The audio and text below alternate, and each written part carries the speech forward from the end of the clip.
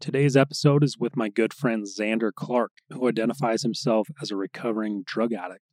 Xander tells his story of leaving to serve a mission for the Church of Jesus Christ of Latter-day Saints, only to come home early after a couple of months due to a stomach wound, and how that led him to a dependency on opiates. Today we address the commonly asked questions of how do you know if you're an addict, and why continue to call yourself an addict once you've found recovery.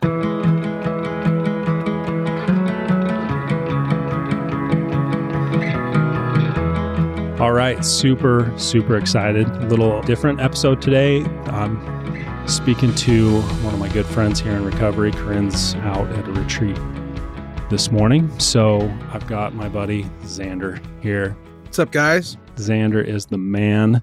You're the man, Neil. One of my good friends. We're in recovery together. We're on a meeting together in Orange County, Southern California. But Xander, tell us a little bit about yourself. Just who are you and what do you do? So my name's Xander. I'm a drug addict. I was born and raised here in Orange County. Grew up a member of the church. I was kind of a little bit of a rebellious kid growing up, but still my family was very active. And, I went up through all the quorums and young men's and had the opportunity to go. My brother served a mission in Chile. And I had the opportunity to go pick my brother up from his mission and spend time down there. His mission president is actually Brad Wilcox. So I got to spend some time down there and hang out with President Wilcox. And that I was in high school at that time. I think I was going into my senior year. And so that lit a desire in me to go serve a mission. I already had a desire, but this kind of solidified it. And so I really wanted to kind of clean up my act and qualify and be ready and worthy to go. So I did so and got called to serve on a mission in Taiwan and worked really hard to get out, went out to the MTC, was really prepared to go. And in my first, 6 weeks into my MTC experience, I had this crazy stomach pain. And I didn't know if it was like for those of you who've been in the MTC, the foods, can be kind of crazy. I didn't know if it was like it's a little too much cereal or whatever. But yeah, exactly. So I didn't know if I just had stomach issues or what, but it progressed and they ended up having me go get checked out. And I ended up having this hernia, which wasn't a big deal, but they weren't going to send me down to Taiwan before getting it fixed, right? It just wasn't a smart thing to do. So we scheduled the surgery, went in, had the surgery. That's the first time I've ever had, outside of my wisdom teeth, that's the first time I ever had surgery. Had it, stayed out on my mission, was recovering and was taking pain meds, right? No big deal. At that point, pain medicine for me was just I didn't look at it any other differently than I would look at Tylenol, I didn't have a affinity towards it. And then 3 weeks, after that, I woke up one morning and there was stomach fluid on my bunk from my surgery site. I went to the doctor. They put me on antibiotics, just had this bad infection, just continued to stay out. I had gotten off pain medicine at that point and was just finishing my MTC experience. And then when it was time for me to leave the MTC, when you get called to Taiwan, at least back in the day, you were in the MTC for 12 weeks. So it's a long time. Jeez. It's time for me to go. I have to get cleared to go. My wound is still infected, still having issues, right? So they say, you're not cleared to go. We're going to have you serve in the Utah Provo mission for 6 weeks, and then we'll evaluate you. And if you're good, you'll go to Taiwan. My first day, I watch all of my missionary companions from my district. They leave to the airport to head to Taiwan, and I get picked up just locally right there in Provo, just to head over, meet my mission president, meet my companions, and we go to the park. And it's P-Day, so the guys are playing football. I'm really, really not feeling good. And I grew up playing football down here. Neil knows, I love football, totally. Right? So, the Chiefs are a staple. Let's go. In your household. Let's go. Anyways, I was like, you know what, guys, I'm just going to sit out over here under the tree in the shade and I was feeling horrible, but I didn't want to look like a pansy, to my companions. I was in a threesome or whatever. It just progressively got worse. And I literally felt like I was going to pass out. But I didn't want to stop the football game because I didn't want to be that guy that made the teams uneven and I'm the new kid with the problem. You know what I'm saying? So I just I literally said a prayer and was like, Heavenly Father, I'm not doing good. Like, can you sit? Because I'm probably, I don't know, 80, 100 yards away from where they're playing, just under like in a laying down underneath a tree.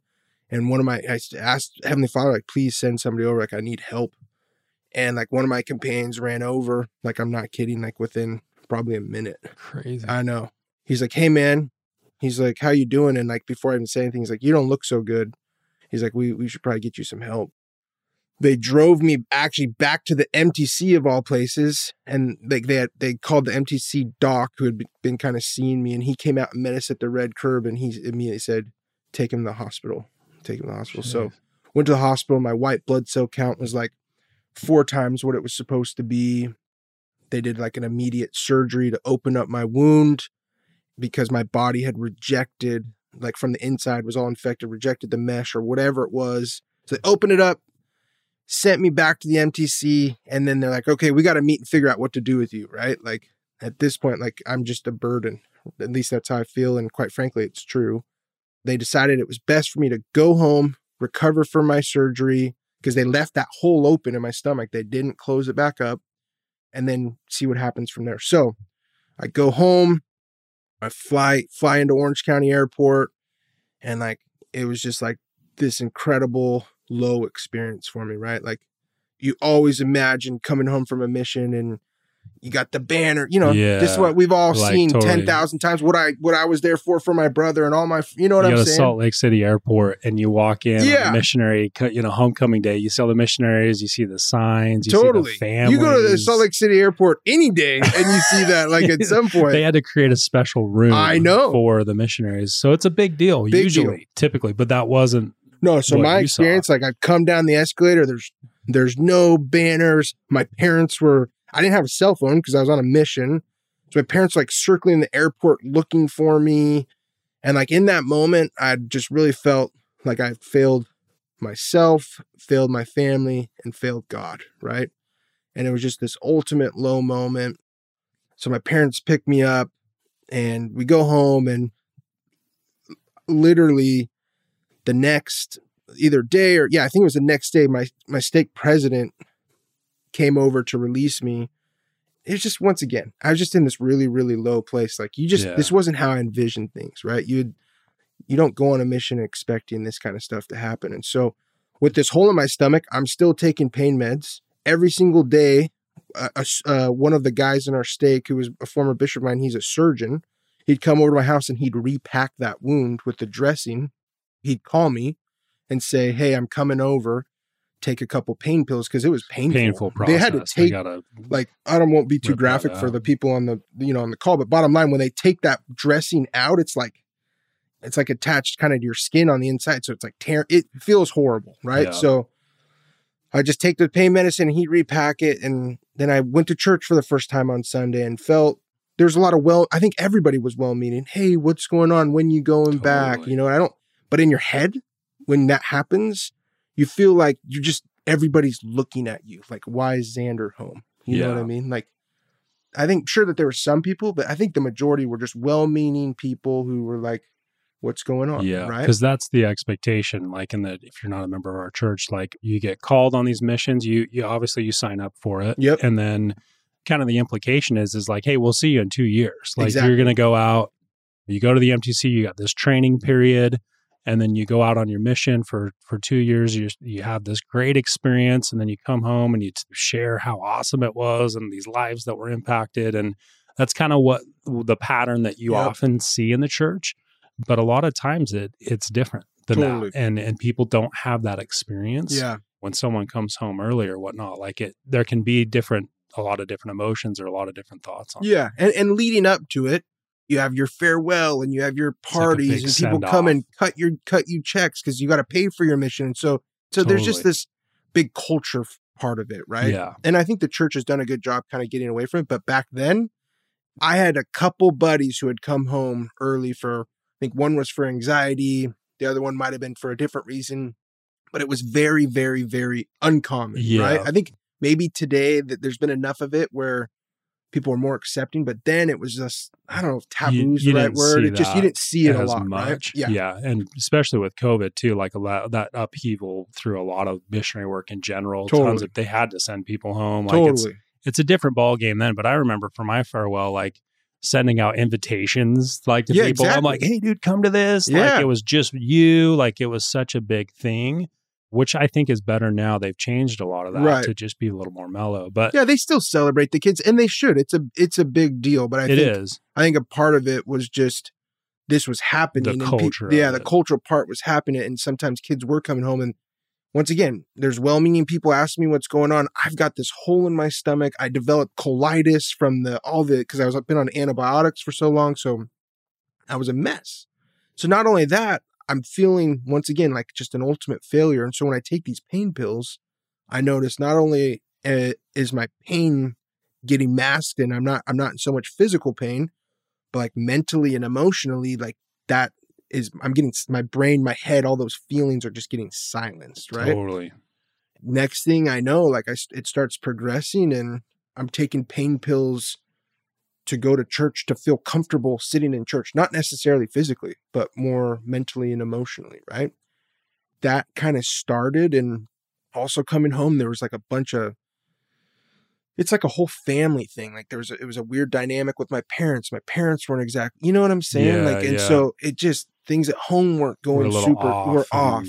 I just really, these pain pills kind of became my solution. I mean, not kind of, they absolutely, they became my solution of just, it's how I coped with it until finally I got to a point where like my wound had healed.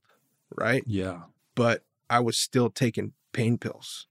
And at that point, I'd really gotten resentful towards God. I'd gotten resentful towards the church. And like, I remember literally like having this almost like, I remember this, like I had this experience where I was like, I turned my life over to God, and this is what happened. I'm taking my life back now, right? Like I'm taking back control of my life, right? I went down that path, and like, you fast forward, like my like next thing I know, I'm calling kids from high school who I knew were like into pills in high school, and because the doctors, like I no longer had a reason to see a doctor and get pills, right? So now I had to go get pills off the street, and kind of went down that path, and then started trying bigger pills. Like OxyContin was the thing back then, right? My addiction just went down this crazy path until I went headfirst in the sand. I'm bodyboarding at a local beach here in Orange County, and I went headfirst in the sand, bulged 4 discs in my neck, and I've got my Willy Wonka, is what I call it, right? My golden ticket. Your pass. There's my pass, right? I got the lifetime pass to go get whatever I want. That just took my addiction to a whole nother level, right?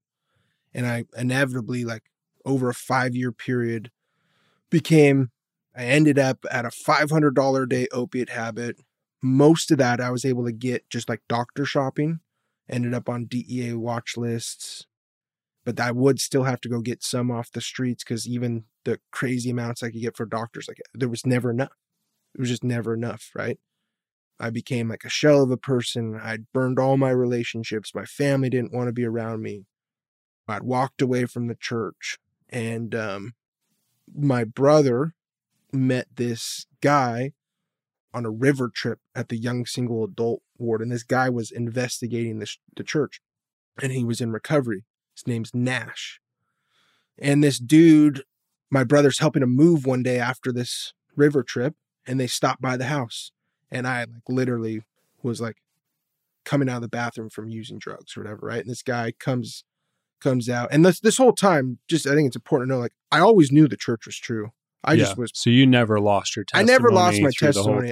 Even though you might have felt angry at God. Yeah, that was it. I was angry at God.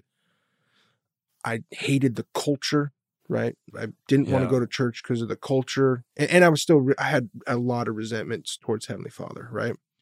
And some ecclesiastical leaders like that were well-meaning, but things were said, and I just took offense to everything, right? Which I don't blame anybody. That was just me in the headspace that I was in. Yeah. This guy comes to my house, and I just finished up using drugs. He comes in, introduced himself. And at this point, I was miserable. You know what I mean? I was Totally. miserable. I like didn't want to be alive anymore. Like I didn't have the guts to kill myself, but to be honest, I'm really surprised I was still alive. Like I was taking so many opiates that even my friends who I used to do opiates with were like, dude, what's happening? Like, this is crazy. Like the guy who introduced me to like the crazy opiates was like, Xander, like you gotta take it easy. This is on a whole nother level, right? I get introduced to Nash. Nash is investigating the church. He sits me down, introduced me to some of his buddies in AA. I start going to AA meetings. I'm like, all right, I can do this. Like I can go to AA. And because remember, I still had resentment towards God. And so I'm like, all right, well, these people are getting sober and, you know, it's not the church. So I can go do this. And then like I look at the steps on the wall in AA and it's like, it's still based upon a higher power, right? And I was like, all right, well, maybe like I'll change my view of God. He won't be this guy that's mad at me for not finishing my mission, or he won't be this, you know, whatever things that I'd built up in my head. So that's what I did. So I started going to AA and I'd pick up 30 days of sobriety, relapse, 60 days of sobriety, relapse, 90 days, relapse. I just was on this chronic relapse thing, couldn't stop relapsing, couldn't get long-term sobriety, but was getting a lot of exposure to AA, right? Until finally, like, and meanwhile, the cool part of the story is while he's kind of walking me through the steps and sponsoring me, I'm sitting in on his missionary lessons. That's so cool. It was really cool. So ultimately, that my neck was still giving me a lot of issues from that accident, right? I was in physical pain, but I now my relationship with pain meds couldn't be healthy. Like it didn't exist. I ended up getting my neck fused in 2012, and then I got and that was like maybe September, and then my sobriety date is December 12th, 2012. So after that fusion and kind of getting my neck in not a perfect place, obviously, but in a good place with pain, because I had been getting epidurals every 3 months and it was just a nightmare. So once I finally got that done is when I got sober in 2012. And my sponsor, Nash, he ended up joining the church. Super cool story. When he joined the church, he stopped looking at pornography and like realized that this girl that he had dated previously, who had moved back to Brazil, he's like, I'm supposed to marry that girl. But since when they were dating, he was viewing pornography and all this stuff, right? Yeah. He literally like sends her an email and is like, I joined the Mormon church. I stopped looking at pornography, and God's telling me that you're the one I'm supposed to marry. So she ends up in Brazil independently getting baptized in Brazil. She flies out here. They get engaged. They end up getting married and sealed in the temple. He's a legend. Like I have 3 kids and my youngest son is named after him. I probably skipped some of my story, but that's like the 30,000 foot view is bottom line. Like I was really angry at God. Maybe that's the part I skipped. Is the big part for me is I had to work through that resentment towards Heavenly Father. And AA for me was a big stepping stone when like I'd created this new version, I'm putting quotes up, of Heavenly Father, and like that he was all loving and he didn't judge me for the mission and all this kind of stuff. And really, ultimately, it was the same Heavenly God. Father, right? It was the same like, Heavenly. Oh, that actually is him. And once my head got clear, I realized that and started coming back to church, and I bought all in and got qualified to go to the temple and started attending the temple like literally weekly, right? Started going to meetings in the beginning like 2 times a day because my disease was just so strong, and attending institute, going on splits with the mission. I just literally I was a single guy. Being a single guy, trying to overcome an opiate addiction and stay qualified to go into the temple, like that, you got to put in a lot of spiritual work. Right. And so I did. Now, and then I ended up going out to school and met my wife out at BYU Hawaii and got sealed in temple. We got 3 kids, live down here, have a few businesses. Life's good, Doesn't mean life's perfect. Like we still deal with health and struggles and trials, but ultimately life today looks a little different. It looks a little different. And I feel $500 day. Exactly. I feel so blessed. Sometimes I feel like survivor's guilt because I have buddies who have passed away. Yeah. And I was doing more drugs than them. And I'll have those fleeting moments, especially when we like lose somebody in ARP. Which has happened. Yeah, which has happened. And I'll find myself, I had a sponsee over at my place yesterday doing a step 4 and 5. And like, I find myself, I'll pinch myself like, dude, like, how did I build this life that I have now? Yeah. From where I was at. And my relationships have been restored with my family. Like, yeah. And that's the most, not just like you stop doing something, but not only that, but life is like amazing. Like the relationships really are better. Yeah. Like there's my word is my bond. Like if I tell someone I'm going to do it, like I do it. Like I strive to be honest in business. Like it's just, I'm a completely different person now. That's literally through the 12 steps. It's through the atonement of Jesus Christ. And it's through working the program and staying consistent. Yeah. And I think sometimes you look at it like you put yourself in like the mindset of a newcomer who's like, how am I going to get there? And I used to think that too. I used to be early on in AA meeting, a guy picks up like 10 years or 30 years. You're like, how in the world? I'm like, first off, yeah, right. Yeah, you know, exactly. Like, that's number one. This guy's totally lying. Yeah. And then you're like, dude, 10, like what? And then it's just like, the truth is I just keep showing up and going to meetings and I keep checking in with dudes like you and my sponsor and I sponsor guys and we just do the deal. And that's the magic. Keeps you there. Totally. Line.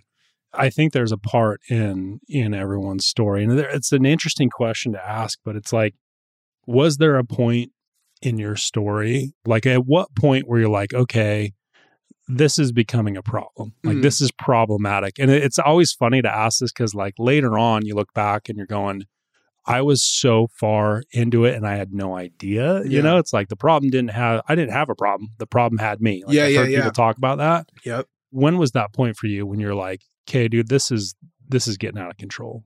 When I first came home and my surgery was super fresh, you know, like if you've had surgery, that feeling of like right after surgery, like you just feel sick and you're in pain and you're whatever. So when I'm taking pain meds at that point, it's just literally because I'm in a really bad place. There's a need, right? And then kind of as you like the kind of shooting pain goes away and like whatever. And then I think for me, it was just that feeling of like one day I took pain meds and I think I was at odds with my parents or whatever, or the feelings I had from going to church and people, when are you going back? Or, you know, what's going on? Why are you home? And I took pain meds and just realized all that like kind of silenced in my head. Yeah. That was like the first time I was like, oh, like these things are, you know, I literally looked at it as almost like a blessing. Does that make sense? Yeah.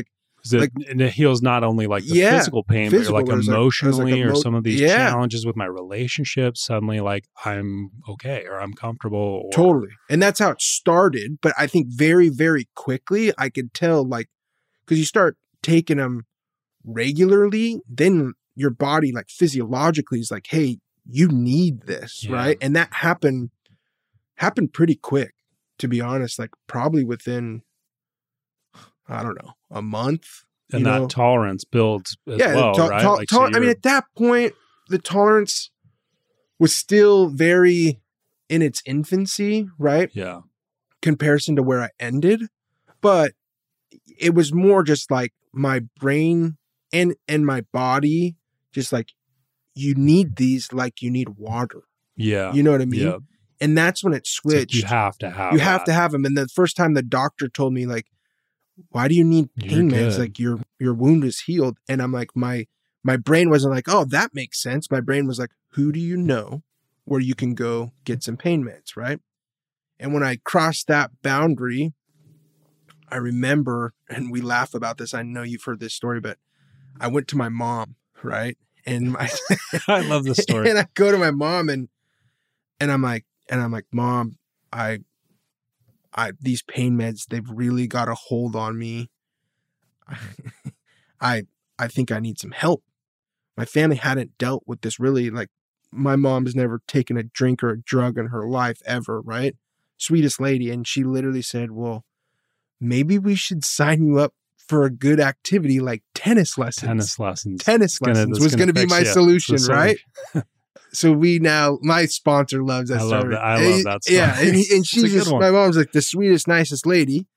So I remember, dude, after that, there's this like not famous, kind of renowned psychiatrist in our area, right? Who like a lot of families have, if somebody needed some help or whatever, they go see this guy. So he deals with a lot of members of the church, right? And so he had kind of an understanding of the mission and all that stuff. We went and saw him, and he went through we ended up spending 2 hours with him. I remember him at the end, we get up the front to pay, and it was $800, right? Yeah.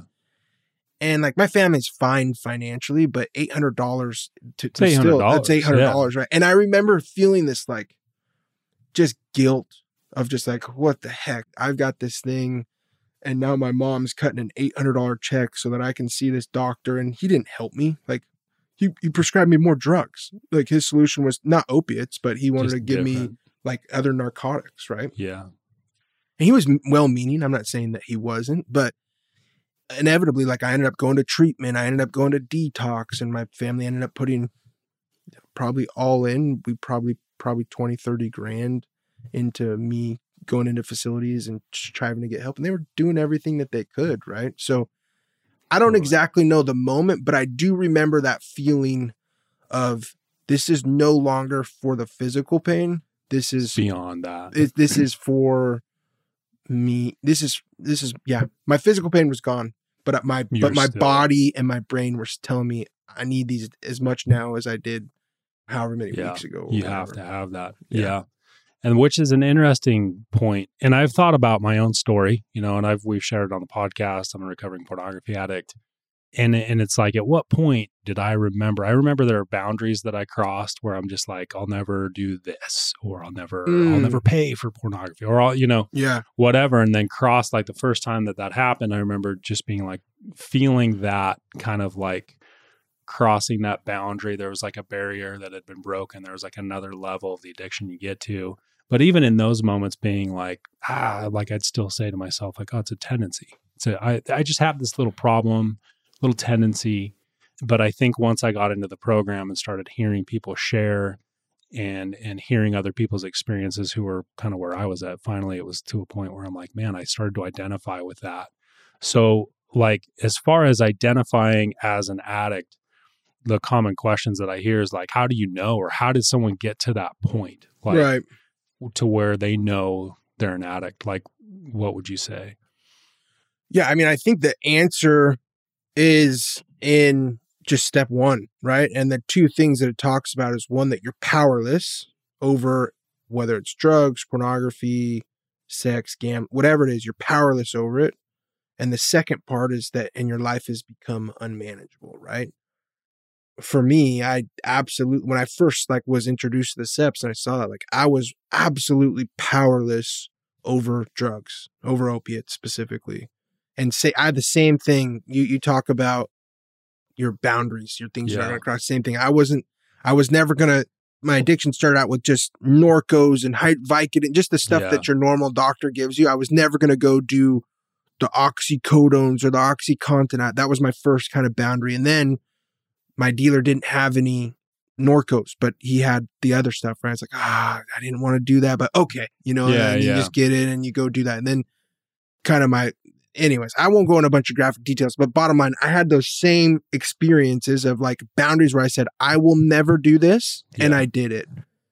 So by the time when I saw step one on the wall of an AA meeting, it was 100%, I'm powerless. These things, every time, I had a shady doctor that would give me a script, and I even hit up one of my best buddies who's a straight shooting kid, never partied ever.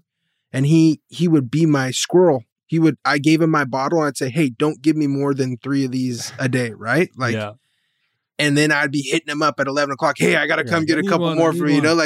So I was trying to do it on my own and taper and all that stuff. And I just couldn't. I was completely powerless over it. So then so that's easy. Yeah. The unmanageability is you look at my life, I'm literally denned up in my parents' house in a room watching Netflix and doing drugs all day, right? And I had this little business that I did on the weekends at the swap meet. And that's how and it actually did pretty well. And that's how I like paid for my addiction, right? But all my money, like I'm a 20-year-old kid making 20 grand a month, right? Like that's good money. Yeah, and all of it went to my disease. That's it. It all went to fund my addiction. And so my relationship with all my friends, like my phone never rang.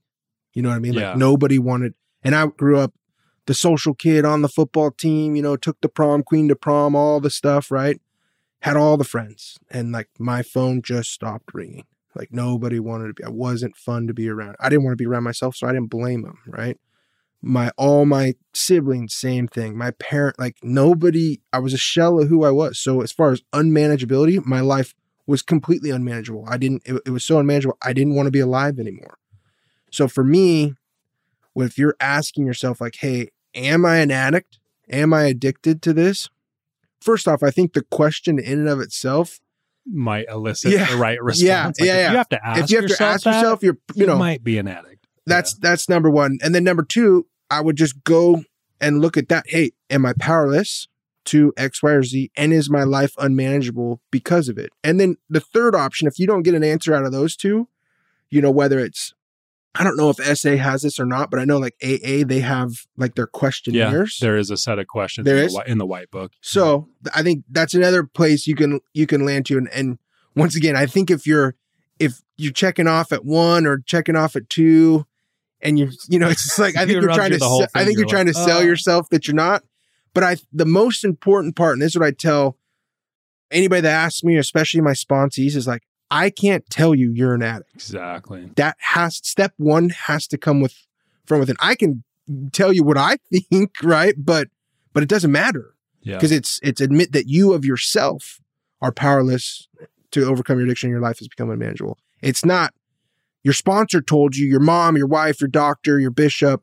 That's not what it's you of yourself. So it has to come from within. Yeah. And a lot of times, by the time you get to that realization, it's like everybody's like, dude, we've known for months. Oh, they're like, years. Thank you. Like, thank you for finally getting there. Yeah. Like, it's obvious. Like, we all know.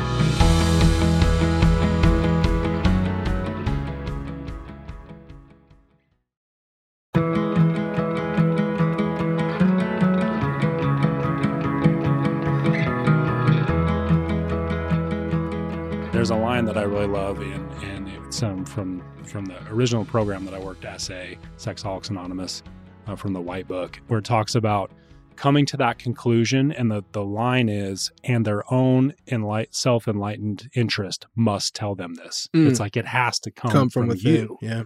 And you're the only one that can make that call. Because I think for me, when I have looked to other people to decide things for me, it creates a resentment.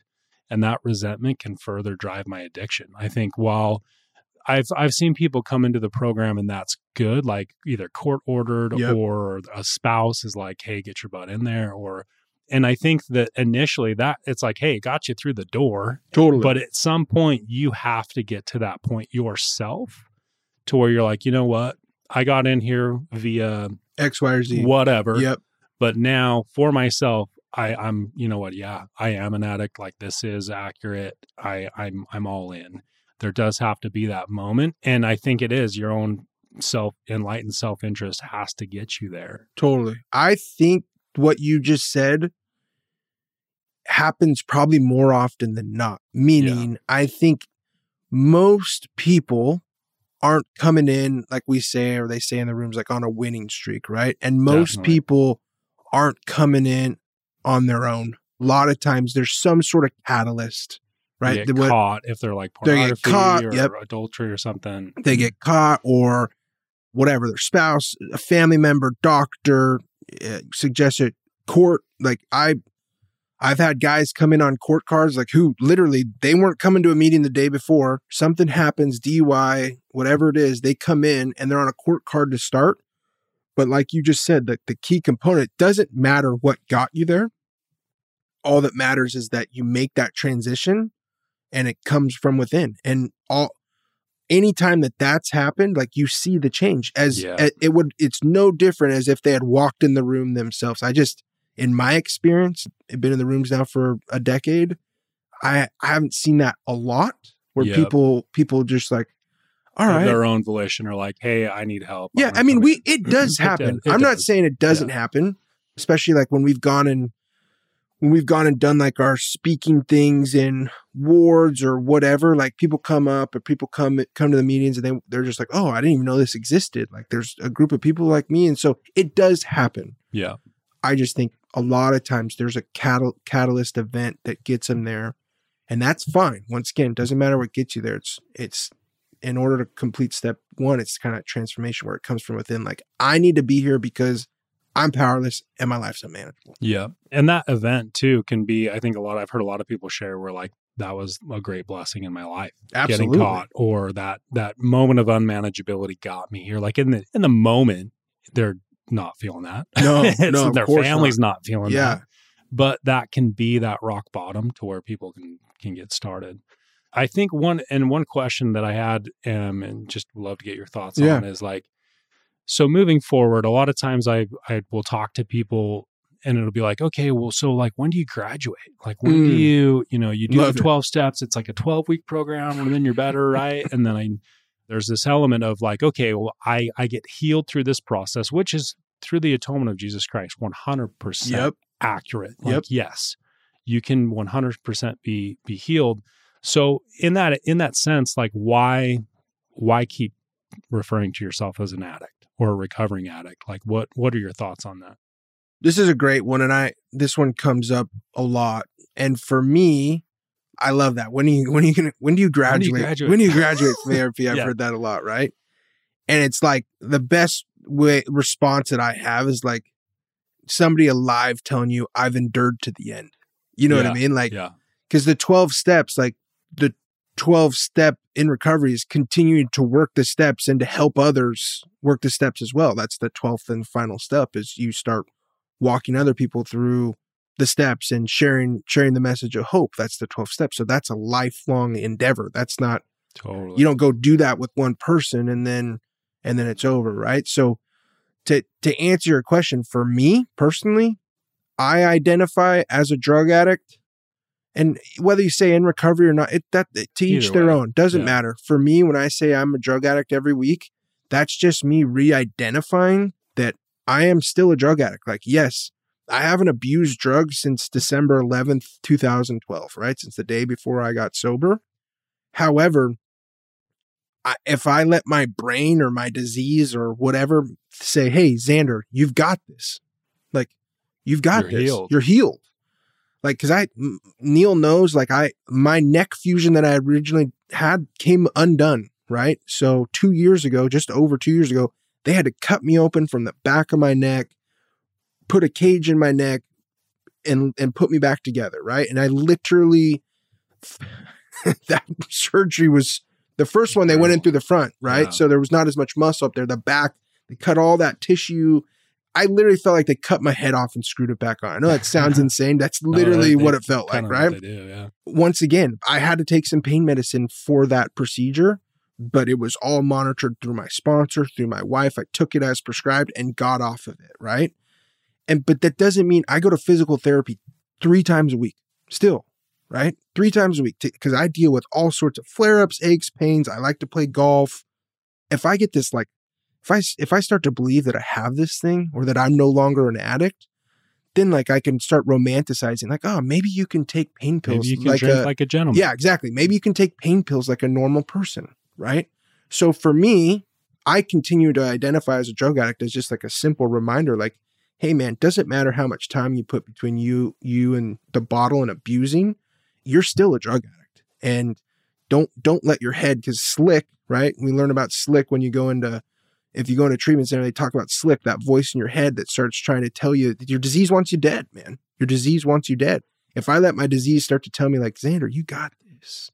You can go take, you can take a pain pill like a normal person. Like, you're in pain, had 2 neck surgeries. You know what I mean? Like, I can listen to that like that. I can get sold by that. Yeah, exactly. So for me, it's just like, hey, every week I'm Xander, I'm a drug addict. That's just a simple self-reminder. I'm working a step 1 again, remind myself, like, doesn't matter how much time, I'm still a drug addict. Absolutely. And that's been my same experience too. Like For me, somebody put it in meetings in a way that made a lot of sense to me, where it's like, it's a reminder to me there are certain places that I can't go or that I don't want to go. Totally. There are certain things that I live my life differently. Like for me, with pornography, it's like it's everywhere. You get on the internet, just going about your business, it finds you. For me, I just have to be cautious. It's a reminder that I need to be cautious about what I'm doing. I have to be intentional. The same way as if I had a disease, if I had skin cancer, I probably would view the beach a little differently. Totally. I would probably view being out in the sun differently. Even though my cancer might be gone, I went through the process of having that chemo and remove all that stuff. That's gone, but I still am living in remission. I love that. Of that cancer. Yeah. I just live my life differently. Maybe it's a different diet. So same thing spiritually. It's like, I'm not viewing pornography. Right. Like I'm not acting out on that the way that I used to do it. But I know that maybe a PG-13 movie that's a little scandalous is not a big deal for a lot of people. Right. For me, I just don't go there because I have to live my life in a different way. I know that I love how the big book talks about it. I have an allergy to lust in my instance, and that can elicit a spiritual response, an obsession of the mind to where suddenly I get kicked right back into that addictive nature and those cycles, and I can be right back where I was again instantly. I love, it's been said, you're further down the road, meaning like you've got maybe some time and sobriety, but you're just as close to the ditch as anybody else, man. Like that's the reality of it. And I think it's been sobering to see that people with a lot of time, like we've seen them go out. Yeah. And it's a reminder to me that doesn't equate to like, I've got this. Absolutely. And I can stop referring to myself as an addict. So I love that. And I think not only for me saying that to remind myself, but also to identify for people who are coming into the program to where it's like, hey man, I'm still just as far as the potential, I'm just as close to the ditch as you are. I found recovery. I'm in that process, but it can be done. Like you can get into a good spot, and I think it just puts you into that pack. I love how you always say that. Put me I love just being in the middle of the pack. We're all in this thing together. Yeah. But that identification process for me is like that's how I stay in that pack, in the middle of the pack. Totally. I love that you brought up like we're just a few bad decisions away from going and, you know what I'm saying? Get back into our disease. Like I like to think I'm further than that, and I probably am, right? But that's the truth. Like if I go on a streak of just like disconnecting from Heavenly Father, you know what I'm saying? Like I spiritually, if I stop putting in the work, like it's just a matter of time before I go pick up again. It's easy for me to say, hey, I'm still a drug addict. That's literally how that's how I identify. I don't say I'm a drug addict. I say I'm still a drug addict, right? And I think the other component that you brought up that I love is if we were in the meeting and we have a little bit of time or whatever, and you get a newcomer that comes in, they're like, yeah, I'm an addict. And I'm like, oh, I'm Xander. I'm cured. You know what I mean? I'm healed. It's like that person's like, oh man, like how do I relate? How do I relate to that? Where like, if I'm a newcomer, I'm like, whoa, that guy says he's still a drug addict and he's got X amount of years. Like, I'm going to go talk to that guy, right? Yeah. So much of the program, as we both know, it's just people giving away what was freely given to them. And when you come to the rooms as a newcomer, like, yeah, you have your sponsor, but you're also, man, you just like look at these guys that have before you that have time and have built these lives or whatever. And you're just like, man, I want to be like those guys, right? And for us now, maybe being those guys a little bit, like sometimes we can feel like we get put on a pedestal and we don't like that. Yeah, and that's why I always just say like, I want to be right in the middle of the pack. Yeah. Corinne, she's out on a trip here, but I know she would say for her in the beginning, that was important for her to see as a spouse when we started going to the meetings together. She said that in meetings where it's like, I needed to see you pick up chips. Like for a minute, I kind of didn't like that because I felt it gave me a false sense of security picking up chips, like, oh, I'm good now. I got a year. I'm healed.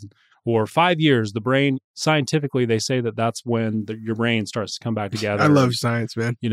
But she's like, so I didn't take them for a while, but she's like, look, I need to see you get it. Or when other people would get chips in the meeting, to celebrate these lengths of sobriety, she would be like, it gives me hope that, hey, maybe my husband can be there. Right. But again, I think circling back around, to identifying it as an addict, it's just the type of thing where, from what I've seen and from what we've talked about, is it has to come from within. Yep. Your own enlightened self-interest must tell you that. Or a lot of times there's just so much unmanageability in life to where it's like you're kind of forced into a situation where it's like, man, it's hard not to admit that you're unmanageable, I can speak for myself, and I'm sure it's, for you, it's the same thing. Like, for how long did we try and minimize it? Totally. Or for how long did we try and battle in our heads like it's not that bad? Or, yeah, I use drugs, but I don't use drugs like that guy. You know what I mean? The comparisons. Yeah, the comparison. Like, well, Ted Bundy. Like, I'm not like that, You know what I mean? And that's the disease. It's insanity, right? I think I've had guys who I've tried to sponsor, and they've really struggled with saying, like, I'm an addict or I'm an alcoholic or whatever their deal was. I honestly feel, and once again, I think that there can be a process to really figuring that out. I'm not saying that doesn't exist, but I think that there becomes this place where it's a pride thing, right? Yeah. Where it's like, well, if I label myself as that, then that's who I am. Yeah. And that doesn't make sense because Christ has already died for my sins, and his atonement has already encompassed my addiction, right? So why do I need to identify this? I'm a son of God. I've had that conversation multiple times, right? Totally. And that is different from, hey, I'm really trying to figure out if I am an addict, right? It's more like, hey, yeah, I'm an addict, but I don't want to label myself that. And every time personally that I've seen that, and we can't overcome it, or they can't get to that place where they can admit it and not have a problem identifying, they don't stick around and they go back to their disease. And hopefully their story's not over. Hopefully they get another chance to come in. But the truth is like that this disease kills people. Yeah. You know what I mean? You might not get another chance. And so that's why we take this thing serious. I think a lot of times people are like, oh, ARP, like it's another program, cool club or whatever. And it's like, no, like this is my life. Yeah. You know what I mean? This is not first and foremost for my own recovery and my sobriety. And then second most is to help other people, because I know what's at risk. Like I should be dead, and people went to great lengths to help me. I want to go to great lengths so that we can help those around us. And we've had multiple people in our meeting pass away, and people who have had sex addiction, right? Like people say, oh, how am I going to die from a sex addiction? It's like, well, because like you spiritually, you get to a place so bad and you mess your life up, your life becomes unmanageable and you end up taking your own life or whatever, right? So don't think that it can't happen to you because you're a sex addict. Absolutely. Yeah. No, totally. Anyway, like we've seen that. And it is a spiritual disease. Yeah. So anytime there's a spiritual disease, this solution, it can be kind of concluded, is going to be a spiritual solution. Yep. And that's what the program's all about. And that's why Neil and I can attend a meeting, and while his disease the way he manifests his addiction is different than mine, we're both have the same spiritual, same program. Exactly. We have the same spiritual disease. The solution's the same, although Neil's might have been to pornography, might have been to opiates, right? It's just symptoms can be different, but the solution's the same. And that's why I can listen to guys who are in recovery from pornography addiction and be like, yep, I identify completely with that, because it's the exact same Likewise, just fill in the blank, whatever it is. Totally. It reads the same. Now, with sponsoring guys, anytime somebody with a pornography, a sex addiction comes to me to sponsor, I will temporarily sponsor them. But I always think it's way better to give them, to have them go to like you or somebody, because there's just different insights and vice versa. I think if a guy with an opiate addiction goes to Neil, I'd send him to Xander. Yeah. Like, hey, go talk to Xander. Yeah. This is just because guy. you got better insights. And I had that experience lately where I was temporarily sponsoring a guy and things were coming up. I'm like, listen, like you got to go get somebody with the same, because I know that I'm not giving you what you need. And it's just because I don't know, right? Like that wasn't what I recovered from. So I don't have the better insights and nuggets that I know you'd be able to get with those nuances particular to that addiction. Exactly. Yeah. Kind of just some final thoughts as I'm thinking as we're wrapping this up. Self-identification. I think while a lot of times maybe a situation gets you into the meetings, or it got me into the meetings, or you opt in yourself, there has to come a point where it's like the lights click on and be like, you know what? I'm going to make this decision. I am an addict. I see it. I identify with what people are saying. I'm hearing these experiences, and that's me. And that's really what I saw when I came into meetings. And I went into meetings with the idea like, oh, I just have this little problem I need to take care of. Yep. Then I'll get back out there and go back to my life. But as I heard people share, I'm like, man, this is me. Originally I came in, I'm like, I'm nothing like these people. I'm like better than these people. These are like the whatever. I just had all these preconceived notions of what an addict was or what they looked like. But I quickly identified and just said, man, this guy is just in my head and is speaking my language. And this is me. And yes, I do have a problem and I need to address it. And then boom, I was in a place where I could get the solution. So, I mean, I think they talk about one of the things early on that my sponsor said originally was like a step 0, which is just bring the body, just show up, get there, get to the solution. And then the feeling will follow. Bring the body and the feeling, take the action, the feeling will follow, show up. Like that. From there, it's get to work and do the steps. But I had to be the one eventually to opt in. Otherwise, it was just, I wasn't going to be rigorously honest. I wasn't going to take an inventory of all of my wrongs. I wasn't going to try and make amends. Like, these are big things that it's like, well, if I don't have a problem, why would I do all this stuff? Like, why would I go to these lengths if I don't think I have a problem? So it all begins with that. And I think that's where that identifying as an addict got me to that place. And then continuing to identify as an addict reminds me of where I need to be, but also gives me an opportunity to share with others and share my experience, faith, and hope with other people. And I feel like I love how there's another leader from another meeting who says that. It's like, it's not just about you getting better yourself and then bailing. Right. It's like you get better so you can go and help other people, go serve and be a voice for good and share with others, freely give what was freely given to you. Yep. And that's kind of what I've seen. But yeah, what are your final thoughts kind of wrapping up? Yeah, you wrapped that up, took everything probably that I could say. I think most importantly is that in the 12 steps, they say like the only step that you have to work perfectly is a step 1, right? And it's you have to get to that place where you got to get over that battle or war in your head, because if you can, then you'll never have to go back and say, but am I? Can I? Because we've seen it. We personally know guys who 10 years have gone out and lost recovery and they've had the opportunity to come back, right? But a lot of times you're not going to get that opportunity. So step 1 is really important, that you get to that place where you admit it of yourself. I think the other thing that I was thinking about when you were talking was, there's a saying that says, hey, what got you in the rooms isn't going to keep you in the rooms. And what that means is, let's go with a pornography addict's perspective, is like, hey, maybe you show up because you got caught looking at pornography and your marriage is now on the rocks. Okay, well if you continue to come to the meetings and you work the steps like that, your marriage could all of a sudden not be on the rocks anymore, right? Like initially it's like this, like almost triage, like, hey, I got to do this right now so that I can, but that, maybe I shouldn't have spoken out from a pornography addict. That's true. Yeah, totally but from my perspective, from a drug addict, it's like, man, like I'm going to die. I'm taking so much opiates. Like my mom walks in the room and she like comes and listens to see if I'm still breathing, like that's the place I was at. And so it's like this triage thing, but the pain of whatever's got you into those rooms will go away. And so you have to work the steps. You have to do other things that will keep you in the rooms and continue to go down the path of recovery, right? So that's the other part of it.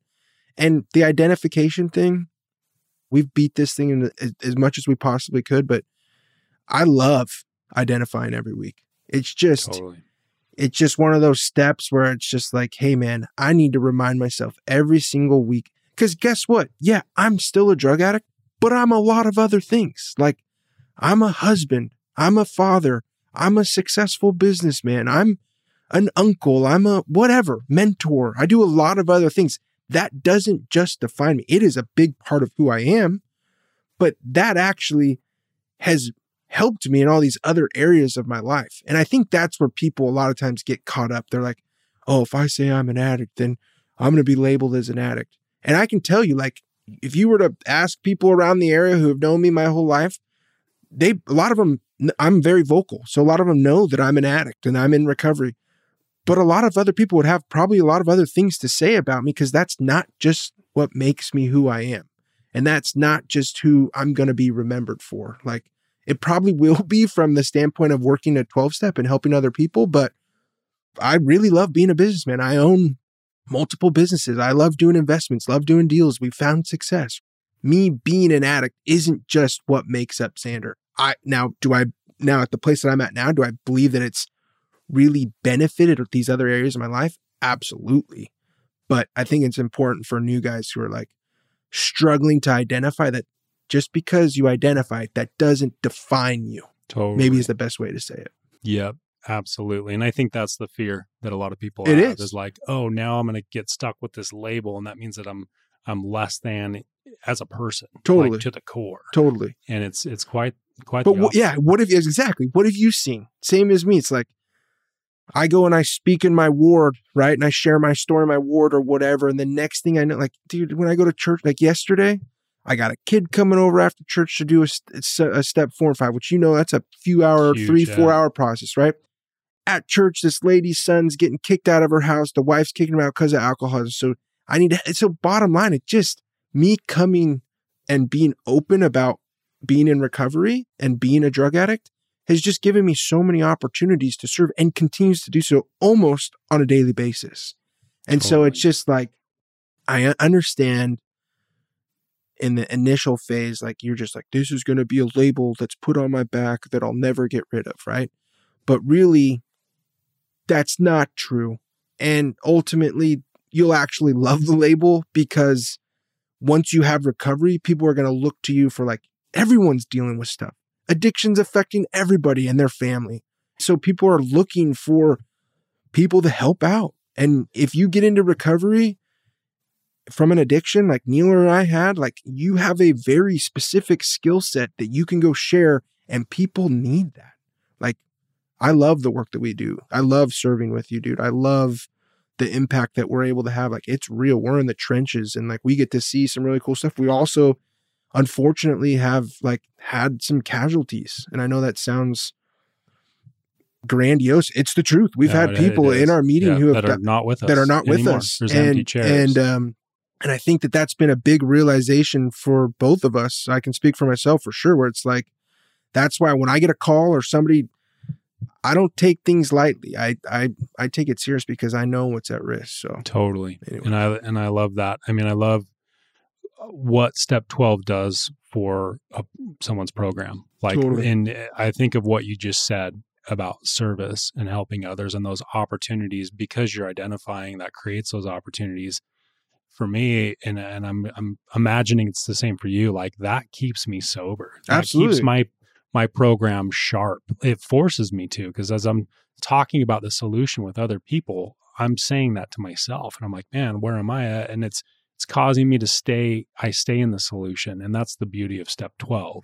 Thinking of it, Step 1, that identification process, but then Step 12, that keeps you, because of that identification, that allows you to help other people, which keeps you sober and keeps you in recovery.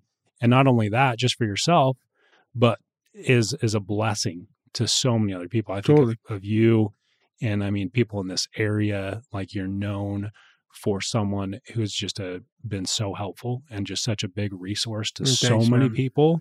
And I know, like, there's no ego in that whatsoever. It's just like, that's just the fact.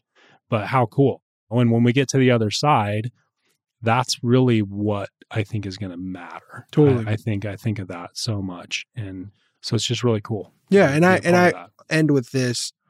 Like I said, I like business. I like doing that stuff. My sponsor yesterday, he's trying to figure out kind of what he wants to do with life, right? Like, I want my work to be meaningful. And I share with people, it's like, look, like, I don't necessarily think that my businesses are necessarily meaningful. I think people could make an argument for that, but my businesses are what allows me to free up, to be able to provide for my family, free up my time to go do the work that I do feel is really meaningful. And that is recovery. Like, Corinne says it, everything else we do, like, there's a guy down here named Gary. He says, hey man, your family, your recovery, that's where the rubber meets the road. Everything else is just keeping balls in the air. And I love that, right? It's like, anyways, I love the work that we do. And that's where I say, hey, I didn't come into the rooms to help other people, right? That's not what got me in the rooms, but that's sure as heck what's keeping me there. And that's sure as heck what's keeping me identifying is, hey, I'm Xander. I'm still a drug addict. And I'm here to rock and roll with you if you're ready to rock and roll. You know what I mean? Absolutely. So. Yeah. So cool. Well, we always ask if people want to follow along with you. Do you have any social media? Oh yeah. I mean, the real Xander Clark on Instagram, it's going to let you down a ton. It's just me and I post stuff with my family. So I'm not like a big social media guy, but the real Xander Clark, if you want to follow me. So very cool. Yeah. And then just the question Corinne always asks at the end, I have to ask this. If there's one message that would be a takeaway for somebody who's listened to this episode, what would that one message be? Don't give up hope. Don't give up hope. No matter how many times you try and fail, like keep fighting. There is a solution. Like Heavenly Father is still waiting with arms open, and just don't give up hope, because I think if this wasn't difficult, we wouldn't be having these conversations, but this is overcoming an addiction, getting into recovery from addiction is incredibly difficult. Just don't give up hope and keep trying, keep coming back. Well, thanks so much, Xander. Thanks for having me on today. man. This has been just gold. So awesome. And we'll leave some resources in the show notes if you think you might be an addict, or your loved one might be an addict, to where you can find help and get to the solution. Awesome. Thanks, Xander. Thanks, Neil. All right. Thanks so much for listening to Mint Arrow Messages. Make sure you follow us on Instagram at Mint Arrow. Subscribe to our Apple Podcasts and rate and review us if you like us. And to get show notes, go to mintarrow.com/podcast. And you can even sign up to get show notes emailed right to your inbox, and we'll email you every time there's a new episode.